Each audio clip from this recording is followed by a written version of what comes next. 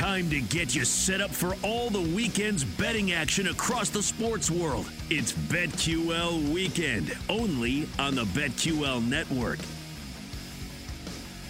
All right, here we go, cramming an entire weekend of sports and sports betting content into one lonely hour, BetQL Weekend. Mike Mutnansky from WEEI in Boston, Jack Fritz, WIP in Philadelphia. We have a lot to get to over the next hour. We got the NBA playoffs. We're going to break down those series. We got some baseball stuff to talk about. I have hopefully a winning horse pick for people for next weekend in the Kentucky Oaks. But really, I got to get out of the way right now because I'm guessing, Jack, the party's still going on heading into the weekend in Philadelphia off the amazing first round your Eagles had in the NFL draft. What's up, buddy?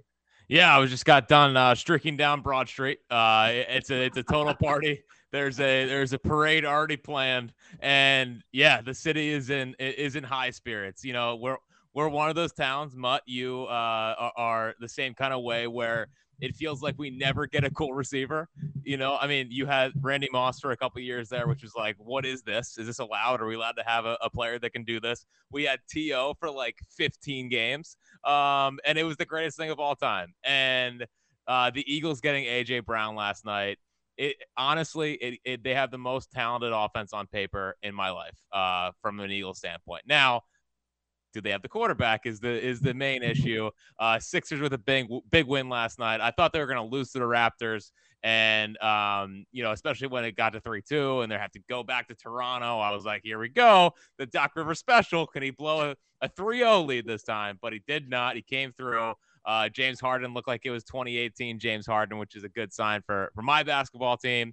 And listen, Sixers Heat, it has like a mid-90s kind of feel heading into it. There's not really bad blood because Jimmy Butler like didn't really leave on bad terms, but he definitely like wants to beat the Sixers.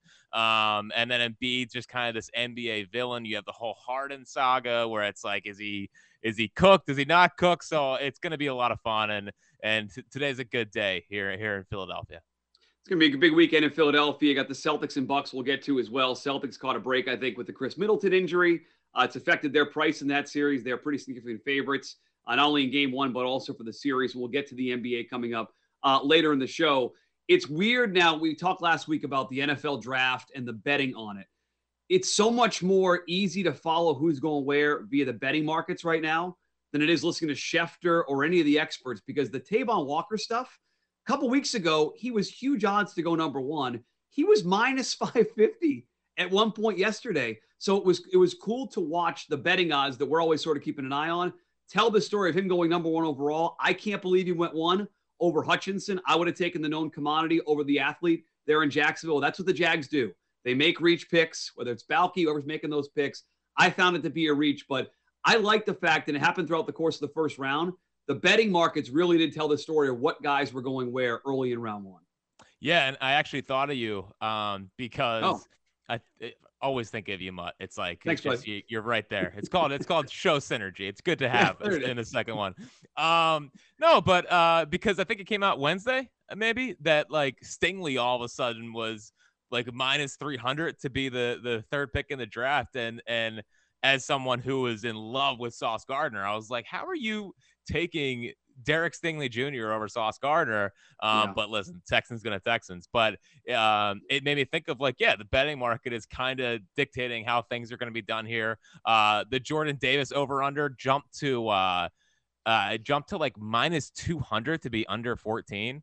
And obviously the Eagles traded up to go and get Jordan Davis. And had they not done that, it seemed like the Ravens were locked in taking him at 14. So like Jameson Williams over under was 12.5. He went 12. So listen, it's definitely something to file away for next year when we're thinking about this and trying to project out. And when are these mock drafters going to get on board? Like, look at the betting market and you'll have a better sense, and you'll be able to pick your picks better, and maybe we can trust you a little more. So I'll give you an example too. A great example of what you just said with Stingley going third. So on April 23rd, on one of the major betting websites, you could bet the exact order that actually happened to happen: Walker, Hutchinson, and then Stingley. It was plus 4,000, right? So a huge number. Yesterday during the day, it was plus 156, and that was boosted. Like, it was almost a given it was going to happen that way, which is crazy. The betting odds were a better market in telling you who was going to go where than any of the mock drafts were. Like, we'll get to some other picks that were made here. We both think Philadelphia, your Eagles, had a big round and they were a winner. The New York Jets, we'll get to my loser Patriots here in a second. I can't believe the Jets had a better draft than the Patriots. I think the Jets had, I know the Eagles did well getting Davis and getting A.J. Brown, but the Jets were able to get a number one lockdown cornerback, a legit playmaker in Garrett Wilson, and then as Jermaine Johnson is falling down the draft board, he's supposed to go top 10 a couple weeks ago. They jump in and get him in the 20s, who's a legit pass rushing monster on the end. So I thought the Jets and the Eagles by far were the biggest winners in this draft. And I can't believe I'm saying that, having grown up watching the Jets, fall over themselves, draft videos of them booing pick after pick and Kyle Brady, everything else. They had a great round one in the draft, Jack. I know, and it's gotta just hurt you, right? You Yes. spent. I mean, you've basically been a bully for 25 years, and you've been punching down, like you just been picking on these guys over and over again, and bang, in comes Joe Douglas, and it looks like he has the Jets moving in the right direction. But the thing is, and I just don't trust them to get. Like, I think they're good players. Like, I think they got the right guys. It's just until they execute it, it's hard to really trust them. Like, I wasn't overly impressed with Robert Saleh's first year. I thought he was fine. McDaniel on the offensive side of the ball, I expected more from him, honestly. So it's a good draft. They're starting to get good foundational pieces, and I think that the Jets are definitely moving in the right direction. And if you're a Jets fan today, you're definitely happy. But there still has to be that little voice in the back of your head saying, we're still the Jets. We can't get too far ahead of ourselves. The big bad Patriots are there. The Bills are there, and we'll see on the Dolphins. But I'm excited for the Jets, honestly, because like I view them kind of how I viewed the Eagles for a while. What's like, are they ever going to win one? And then I got mine, sure. And I like seeing other opposing teams get there. So good for the Jets, and yes, just a disaster night for your Patriots. And Mutt, I don't want to ruin our relationship, right? Yep. Like, I don't want what I'm about to say put us in rocky waters. All right, I'm ready. I'm ready. The sooner Bill Belichick leaves your franchise, the better. I mean, it's over. Enough with this, like, drafting interior linemen where the league is like trending towards playmakers and ball down the field, and he's still trying to run like 1990s stuff. Bill Belichick needs to leave that franchise ASAP. So you and I had the same exact thought coming out of the draft for the Patriots. The Patriots are now closer to the Jets than they are the Bills. Like, or they're further away from the Bills and closer to the Jets, however you want to say it. It is so weird to hear you say that about Joe Douglas, like the Jets are going to jet. And our producer, Zach, who's a huge Jets fan, doing the show shirtless today. He's so excited about what the Jets did last night.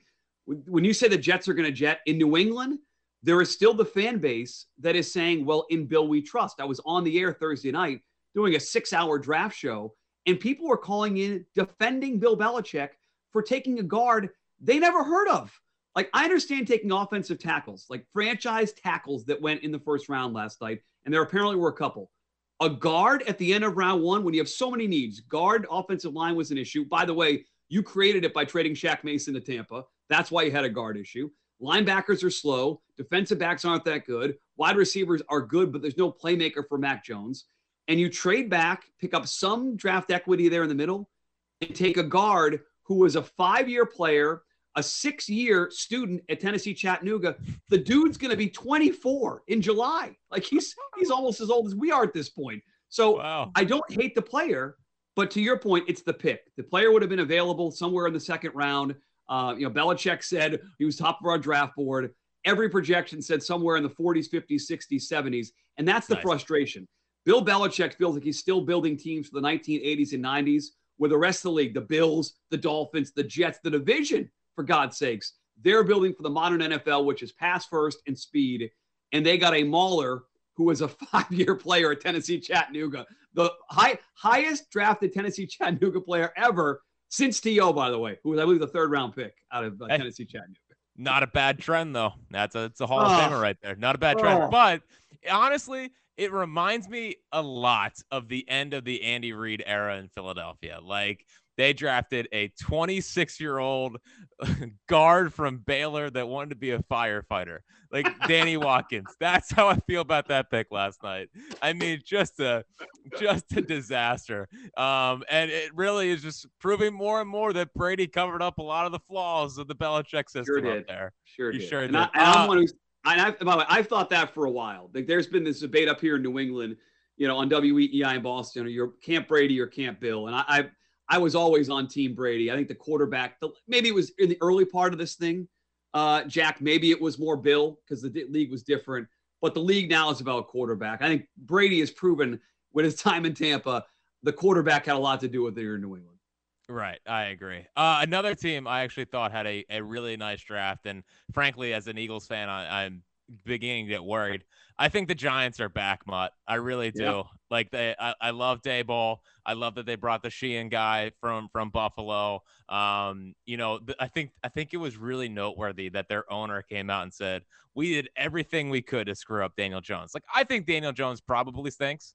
But the fact that they were so open and honest about that, like, I hadn't heard that before. And then last night, I thought they did the right things. They got a foundational left tackle in Evan Neal that I think is a stud. And you take a shot on Kayvon Thibodeau. I mean, if you can walk out of the top 10 with a franchise caliber left tackle and a pass rusher, I mean, like, I'm not totally sure why Trayvon Walker went number one over like Thibodeau. I mean, just look at the production. I mean, the production is the production. I know it's Georgia. Yeah. I know it's all that. But like, when you just look at the raw numbers, it's not like Thibodeau's some scrub. I mean, I know he compared himself to Jadeveon Clowney, which would give me a lot of cause for pause. But like, if you're the Giants, like, you should be doing cartwheels today. I mean, that's a good start to kind of rebuilding your franchise here a little bit. Yeah, I was impressed by what they did. They were able to accomplish two things there in the first round. I thought the teams that on that run of wide receivers that started with Drake London going at number 8, like, I hadn't thought about this until it was brought up on our show Thursday night. But I think of what the Falcons are doing now. They have Marcus Mariota as a placeholder. But going forward now, they have Kyle Pitts and Drake London as foundational receiving pieces. You and I talked about you don't just need one big receiver, you need two. But that second guy can be a tight end. It can be Tyreek Hill and Travis Kelce. Like, you can do it two separate ways. I don't think there'd be two stud wide receivers. And so now Atlanta, what I thought they did was give you two pieces for either the rookie they draft next year, because not me married or long-term, or maybe they become a destination where all of a sudden one of these veteran quarterbacks that ends up being disgruntled there towards the end of their career, they can move for one of those guys. Like, they might be a good spot for Jimmy Garoppolo potentially on a one-year deal, show me type thing. So I thought grabbing Drake London, I know it surprised a lot of people, except for Drake, who had a big money on Drake London being the first wide receiver drafted. But I thought that was smart by Atlanta in a league that's now going to wide receivers. Calvin Ridley out for the year because he likes to gamble like we do. They get Drake London. Down the road, they might have all three of those guys with Kyle Pitts. I like that pick for Atlanta in that top 10. And it's so Falcons. Like, they just can't help themselves. They love drafting receivers every time. Yeah. And it's interesting, like, now when you are team building, you have to both prepare for your future quarterback and a trade possibility.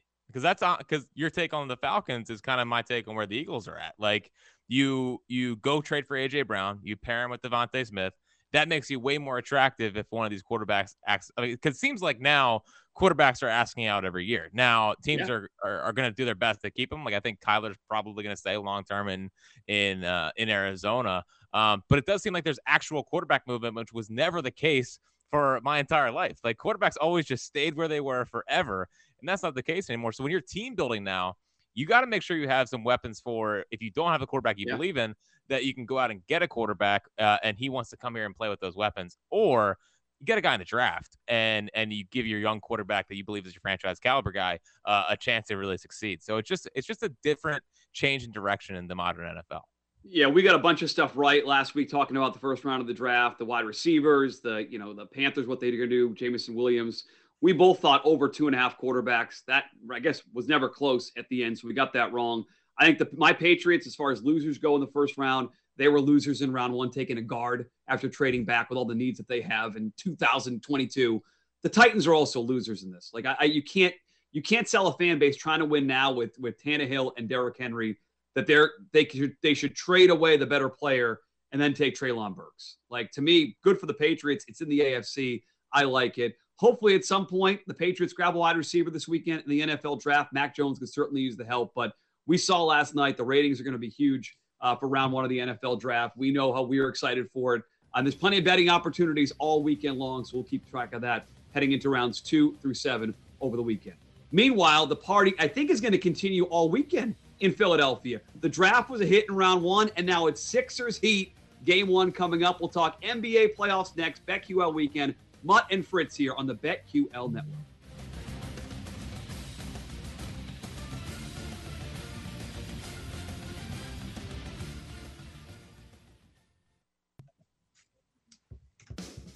Welcome back to BetQL Weekend with Mike Manansky and Jack Fritz on the BetQL Network.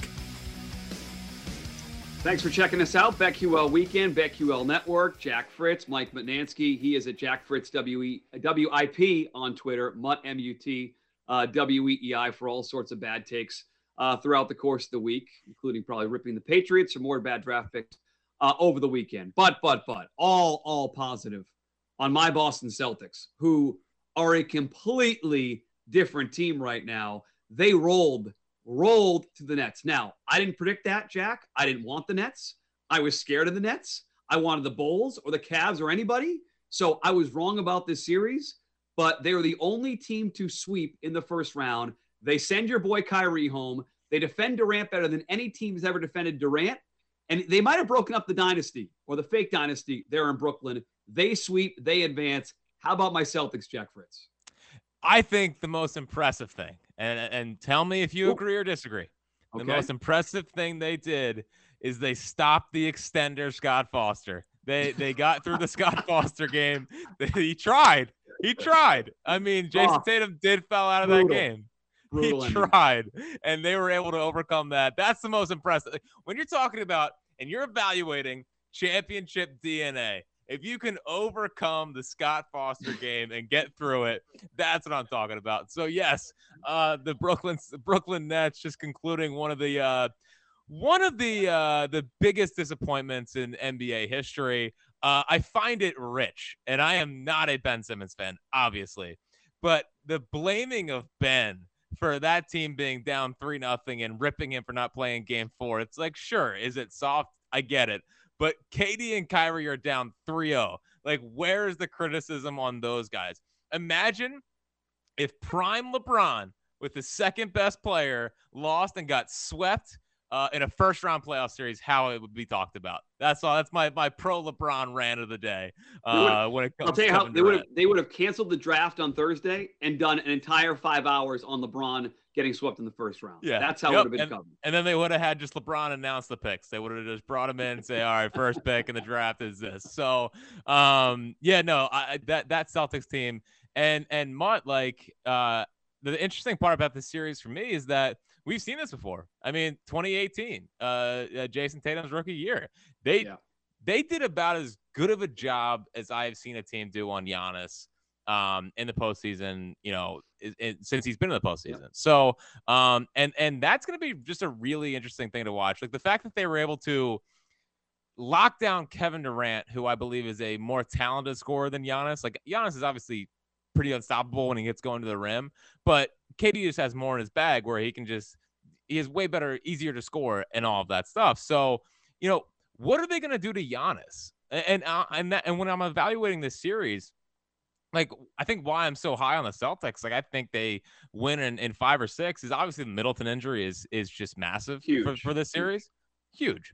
But, like, they made Kevin Durant, who's one of the 5 best scorers of my life, look pedestrian. So now they're facing a guy, Giannis, who doesn't have as much skill as Kevin Durant. Like, what are they going to do against him? I know when Giannis gets rolling downhill, he's impossible to stop, but he does have to also get downhill. And I just think the Celtics have so much they can throw at Giannis to slow him down in this series. Couldn't agree more. And the Durant stuff was otherworldly to see. It was right in game 1. Like, Ime Udoka came out and had all sorts of hands around Durant. They rattled them. At one point, he had, 15 field goals and 17 turnovers. He had that 0 for 10 second half. Like, they rattled Kevin Durant. And now Giannis has to do it without his running mate. The Middleton injury is huge. He's the guy that takes the pressure off of him, Giannis. And to your point defensively, they have Marcus Smart who can defend. They have Al Horford. They have Tatum. They have Brown. All sorts of bodies they can throw at Giannis. And then you go to, well, if they're not going to let Giannis beat them, do you think Drew Holiday can beat them? I don't. Do you think Grayson Allen can beat them? I don't. And that's where I think that things fall apart for the Bucks. The other thing that hurts the Bucks is the Celtics team back in December and January.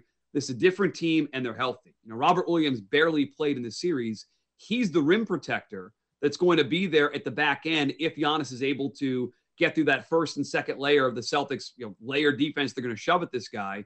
He has to then get through Robert Williams there at the end. And that's where it becomes too much of a hill for Giannis to climb, in my opinion. He's a great player. He's a really good player. It's refreshing to hear his press conferences, right? He talks about being humble and things he focuses on. Like, he's a refreshing athlete. I love watching him play. But there's just too much for him to do in this series. And I think they actually priced it pretty correctly. I'm looking at it now, minus 200 or minus 210 to win the series. Bucks would be plus 158, 168 to win it outright. I don't think the Bucks can win this series. I'm with you, Celtics in 5 or 6. Celtics game 1 on Sunday. I've seen it somewhere on 4.5. I've seen minus 5, minus 105. And that could be a closer game. But I'm with you. The Middleton injury is the deciding factor. And the Celtics are playing, I think, as well as any team in the NBA right now. They are. And I think last week when we did the show, they're plus 500 to make the finals, which was a little much. And I thought it was a good bet. But the other thing is that the Bucks, they've just been weird all year. Like, they never really got on a run. Like, I would say 2 weeks before the playoffs, they really started to round into form a little bit. So I didn't even totally trust them heading into the playoffs. Like, I thought everyone would pick them. And I thought everyone's going to pick Suns Bucks again because that's what we do. And we overrate, they won the championship last year and not talk about how hard it is to get back-to-back finals appearances. So, they've just been a weird team all year. Drew is a very good player, but Drew is also not ready to be the second star in this kind of series. Like, he still is at his best when he's the third star. So I feel really good about Celtics. And if you're looking for a value, I feel like Celtics in 5 is a decent value. And actually, I kind of disagree with you on game 1. It feels like one of those just like blowouts where people are like, oh, wow, Celtics are ridiculous. And the Bucks take game 2 and it calms everyone down. Maybe it just kind of I just can see I don't know why, but I have the vision of a Marcus Smart 3 and the pan out and the Gardens going nuts. It just has that feel early. So I think the Celtics kind of set the tone in game 1 on Sunday, and I actually like them minus 4. And I'm going to nerd out a little bit. I'm going to give you, and I'll get to more of this in my best bet of the week. This isn't quite time to the best bet, but 3-pointers are something I want people to look at in this series. So all these major websites offer individual 3-point props on players, how many threes they're going to hit. The Bucks gave up 20 or just over 20 wide open threes per game. And the NBA counts that as with no one within 6 feet of you, closest defender within 6 feet. Really no one near you. They give up the most in the NBA.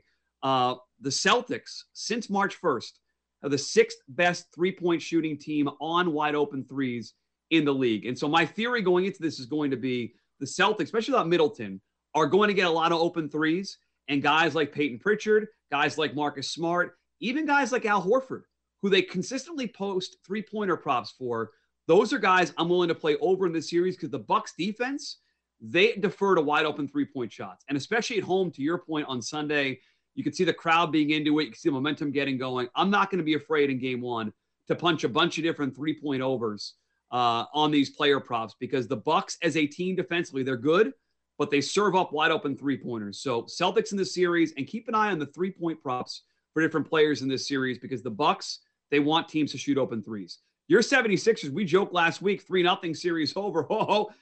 Doc Rivers in the house. Doc Rivers in the house. Almost served it up again. You survived last night. You advance. How do you feel about Sixers and Heat here in the Eastern Conference semifinals for your Philadelphia 76ers? It's a tough question because I think the Heat, I saw what they did to Trae Young, and I think Trae Young is one of the toughest players to keep in front of you in the league, if not the toughest. And then I'm watching James Harden, who I don't think can get around you much. I think you could probably stay in front of him at this point. Now I will say James Harden last night, he had a nice little flashback. He thought he was back in 2019. He James woke Harden, up. That was nice. Time machine, James Harden. That was sweet. Yeah. Yeah, I could use a little more of that. I mean, it basically took everyone making fun of him on national TV. It took Joel Embiid calling him out after the post-game press conference the other day. It's basically said, hey, you got to be aggressive. And he was. So maybe they get good James Harden the rest of the year. It's just now, is Jimmy Butler really hurt? I'm not sure. I mean, he missed the last game with knee tendonitis or whatever. So if he's back, I just think that he creates this toughness that the Sixers don't have. I think the Heat win the series in 6 just because I think that they have a different level of toughness that the Sixers team does not have. Now, last night was a good win out in Toronto. Crowds going nuts, yelling bleep and bead, and like mocking him when he got hurt, which is rich. I thought only Philly fans that's what we do. So I thought that was that was rich from the Toronto fans last night up there in Canada. So it was a good, tough, gritty win that they just have not done in the past. So maybe they are kind of maturing, but I don't trust them from that standpoint yet. And Embiid is still banged up. He is deferring a lot. Like he does not. He's kind of letting everyone else take the first 3 quarters, and then he's trying to close out games. He doesn't look the same. He's been turning the ball over a little bit more. Really, can Maxey keep his good play up? I mean, 25 points last night, hit 4 or 5 threes. He's going to be someone that has to penetrate the Heat defense because if he doesn't, they don't really have anyone else that can do that. But my overall feeling is I'm definitely nervous. Like I think the Heat are tough, and they seem to play the Sixers tough, even though they did split on the season series so far. But the Heat just consistently kind of out-grit the Sixers whenever I watch them, and I don't have a good feeling heading into the series. So I really wish it was anyone but Doc. Like I'd actually I'd feel confident and really volley back and tell you the Sixers plus the 152 in the series is something I'm really excited about. The Doc thing lingers. We saw it in Boston at the end. We saw it in LA. Like you saw him get defiant this week when he was asked about it, when this thing started to come up, like, oh my God, they're going to blow a 3-0 lead. And I think Spoelstra, NBA coaches don't have the biggest impact in games. NFL coaches certainly much more impact than an NBA coach, but NBA more than MLB manager, for example, in my opinion. But Spoelstra is a better coach than Doc Rivers. And if it's a close series, I would defer to Spoelstra from coaching standpoint. But is there a party that thinks that James Harden's sort of been harnessing this and holding in and knowing he was going to get to this stage and knowing he was going to have this opportunity to get to an Eastern Conference final? Like from a talent standpoint, just going on talent, I would go with the 76ers. And to be honest, I'm actually still leaning that way. I'm going to hold my nose a little bit and say maybe Doc and defiant Doc and yelling at the media on Wednesday or whatever it was, maybe that was him realizing he's got some things to do here in this series of unfinished business. So you're nervous about your Sixers? I'm going to play him at 152. Certainly a better bet, in my opinion, than minus 180 against Miami. Out West, we talked about it last week. We both think the Warriors, or thought the Warriors would be the favorites and deserve to be it. Suns are going to advance here. They're going to get Devin Booker back. Any change of heart here, Jack? Do you think the Warriors are still the team to beat out West as those two teams get set for their series? I think we're overrating the Warriors a little bit. I do. And I like the Warriors, and they definitely could. But that Nuggets team was just so banged up. And Jokic was getting clowned for possibly getting swept as the MVP. It's like, dude, look who he's playing with. I mean, Aaron Gordon, Monte Morris. I love Bones Highland as much as the next guy, but he's like a sixth man. Will Barton. I mean, that team had no business. So I think people are overreacting pretty strongly to what the Warriors did. I mean, I would hope a team with Steph, Clay, Jordan Poole, Draymond Green, and their culture would be able to take down the Nuggets. Like, they just have way better players. And the Nuggets, to their credit, kept some of those games close. So that's good to see. I think it's a good time to double down on the Suns if you are in that market. Chris Paul was 14 of 14 last night. The true point guard. Devin Booker is obviously working his way back, and like it just seems like it's such an overreaction to what the Warriors did to a depleted Nuggets team. So I think the Suns have a lot of value. Obviously, I think this series against the Mavs is going to be really tough. It's funny. I think the Suns are still a good bet to make the finals. I would probably put money on Mavs plus 220 just to take a shot on Luka. Like, I think Luka's we're seeing the maturation of playoff Luka. Just won his first playoff series. is putting up, 25 plus a night. It seems like. I know he scored 24 last night and screwed me at same game parlay. But other than that, he's usually scoring. Oh wait, you lost usually another scoring same game parlay? Is that 40 in a row or 41? I forget. One for my last 28. Okay. Yes. He's back, baby. Yeah. Well, and OG Anaboy didn't hit one extra 3 for me last night, which just was I need 1-3. And whatever. But it's okay.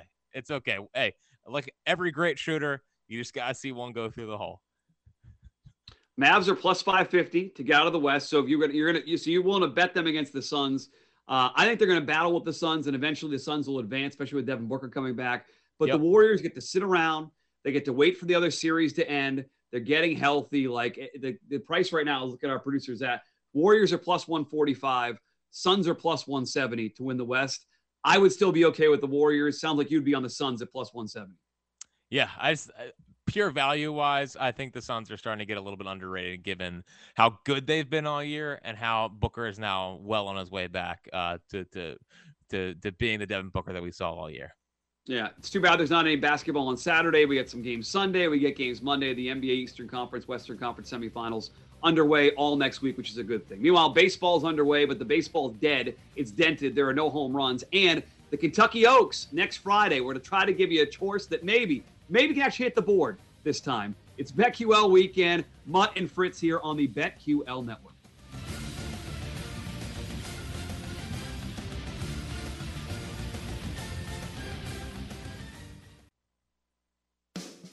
Welcome back to BetQL Weekend with Mike Manansky and Jack Fritz on the BetQL network. Should be an awesome weekend. We got all sorts of action. We got NBA playoff games, the NFL draft rolling on, USFL, quadruple header, 2 games Saturday, 2 games Sunday. We'll save my USFL love for a different show. Not enough time here today. Jack Fritz, Mike Manansky here, BetQL Weekend, BetQL Network, hoping to get you set here for the weekend. From a baseball standpoint, it's still early in the year, okay? But you and I are both baseball fanatics. Not everyone follows it as closely as we do. So let's tell the people, the baseball is different, Jack. The baseball is dented. The baseball is dead. Exit velocity is up. Trajectory of the power off the bat is up. Home runs are down, and scoring has been down. Home runs down across baseball the first 3-4 weeks. Just what people want, right? Just what people want. Chicks dig the fly out. Chicks dig the fly out, baby. Oh, it's been insane, Mutt. Like I'm sure you've probably seen 10,000 home runs at Fenway Park in your life. Ooh, we'll say close, yeah. Right, like the whole theory of 10,000 makes you an expert on everything. Yeah, Mitch Albom. Malcolm Gladwell. Yes, we know who you're talking about. 10,000 hours. Yes, Malcolm Gladwell. Although 10,000 hours of gambling, we'll see if that helps us. That has not worked. That hasn't helped me yet. No, we're not experts. Just kidding. We are experts. That's why we have this show. But like, dude, there's been so many games this year where I'll be watching the Phils at Citizens Bank Park, and I'll say, "Oh, that's a home run." Like I've seen millions of home runs at Citizens Bank Park. I know what they look like, and they keep dying. And it's just messing with my brain. You remember, maybe you guys talked about on your show in Philadelphia, early first week of the year, John Sterling botched that home run call. We mocked him for it, at least I did. And now I'm like, well, he probably thought it was a home run because the ball was dead. He didn't know. So John Sterling, FAN, I apologize. You were right. I was wrong. Yeah. Everyone stop picking on John, okay? Like that, if you were watching that at your home, you would say that's a home run because it should have been a home run. So yeah, it's just I don't know why it's so hard to find a baseball that is not juiced, and we're seeing scrubs hit 30 homers or bring it back to the dead ball era. Like, are we calling this dead ball era 2.0? It's just.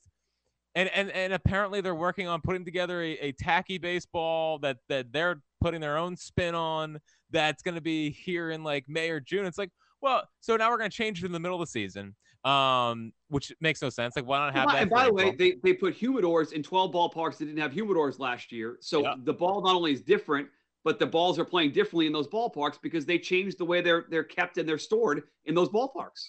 Makes a lot of sense, right? Now, my thing is that, listen, if this is your plan, then keep and then stick with it. Like we talk in business all the time of like have a take. Well, I don't want to see you changing the balls midseason if you just either just tell everyone that this is the balls that you're going to have all year and they'll adjust to it. And it could be a good thing, Mutt. Like, I actually don't think it could be a disaster, because then we should see more balls in play, more balls in the gap, trying to change the approaches at the plate, which is what people ultimately want. Like, you and I both know that doubles and triples are the most exciting plays in baseball. Home runs are great. The home runs are awesome, and they're fun, and chicks dig the long ball and all that stuff.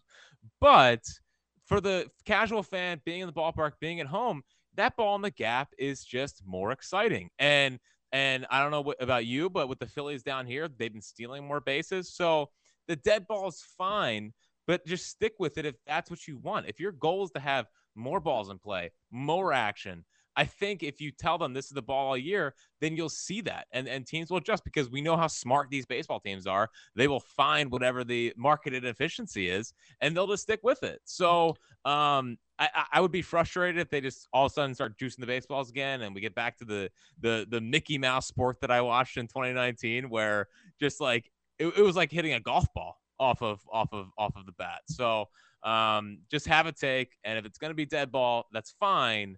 But stick with it and watch these teams adjust. And yeah, there's even been some teams that have a team average of 280. Like, what is it, the 70s? Yeah, you said have a take. Your take is terrible. I don't want the dead ball. No one wants the dead ball.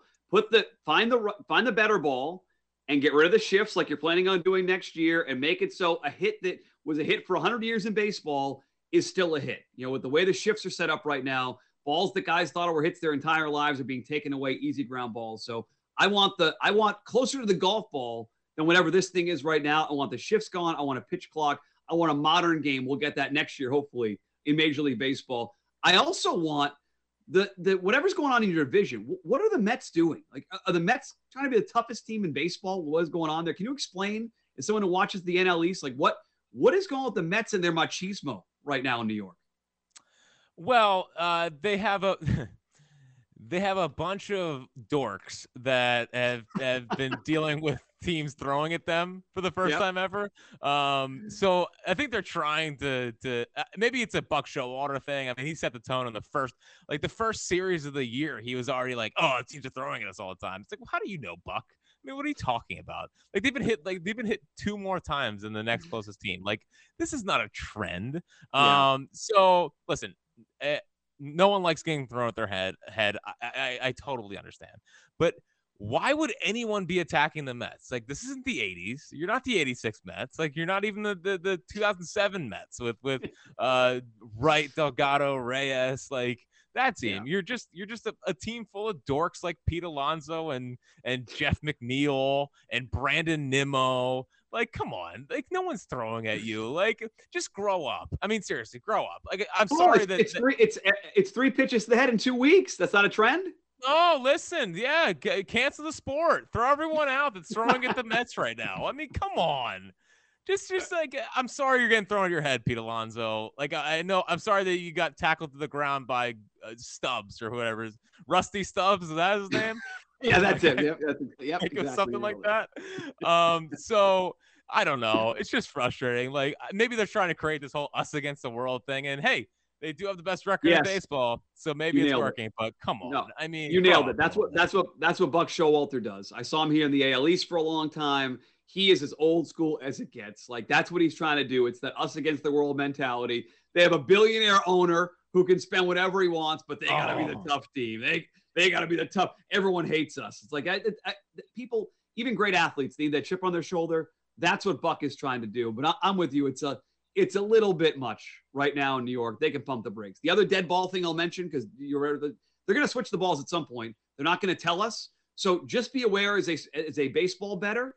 When it happens, just dive in. Just be aware. We'll see how quickly Vegas and these websites and sites are able to change the lines. But once it starts, the floodgates are open. So do not be afraid to bet overs and home runs and stuff like that the second the ball changes, because to me, once it happens, I don't think it's going anywhere. As far as this weekend, we got some best bets here. Okay. Yes. You have a same game parlay that I'm going to let you get to. My best bet is a player prop. Okay. This goes back to the Celtics and the Bucks. The Buccaneers allow 20 Buccaneers. The Milwaukee Bucks. I got football draft in the brain. The Bucks allow over 20 wide open threes per game. Al Horford's going to get 3 or 4 of those in game one for sure. That and a couple layups. I think he's going to go way over his point total, which heading into Sunday, last time I looked was 9.5 minus 120. Al Horford's going to be a major part of this series. He looks like a different player. He looked like he turned the clock back 10 years in the Nets series. He scored over that total number 3 of the 4 games against the Nets in that sweep they had of Brooklyn. He's going to be a big part offensively in the Bucks series. A lot of wide open threes, which he's hit at a really good clip since March 1st. So my best bet of the weekend is a player prop. I want Al Horford over 9.5 points in game one on Sunday. Well, funny you should mention that, because a part of my Calvin Ridley can't lose same game parlay of the weekend is an Al Horford under. And the reason why I'm taking this under of 9.5, Mutt, is because I think he is going to be putting in a lot of work defending Giannis. I think that's what he did in 2018 when he was 44 years younger, and before he was in Philly ruining our lives for a year. So I think he's going to put in a lot of work defensively on Giannis. He might mess around and hit 2 threes. I think his 3 props have been very good to put in same game parlays. 1.5 right now. 1.5, and I like the over on that for Sunday as well. But that also keeps it under 9.5, which is all I'm worried about. So he's going to be expending a ton of energy on the defensive side of the ball, and he's so old that his legs are going to eventually give out, and he's going to be too tired to score.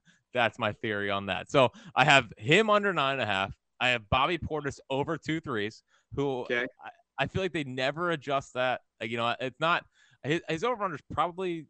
I just take 2+ when I'm putting these together. So. And I think it's you're a legitimate same game parlay expert. And I should tell people as they're listening to this right now or watching it on Twitch, when Jack starts doing this, get a pen, because it's not something you can remember. There are too many legs in it for you to memorize.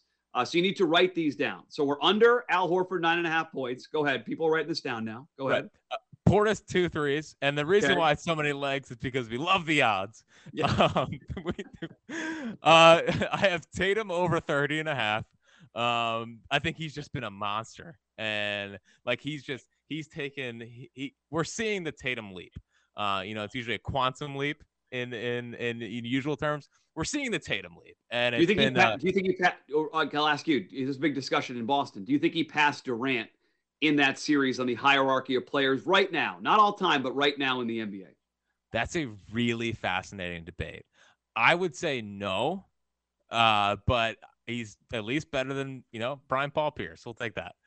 24 years old. He's going to become, one of the 5 or 6, most points before the age of 24. And 3 or 4 of those guys are guys who played right out of high school. Like, there's an argument today, right now, I would build my team around Tatum versus Durant. All time, Durant's an all-timer. But if you ask me right now, I'd take Tatum over Durant. But I digress. Yeah. You're in the middle of a Calvin Ridley can't lose same game parlay.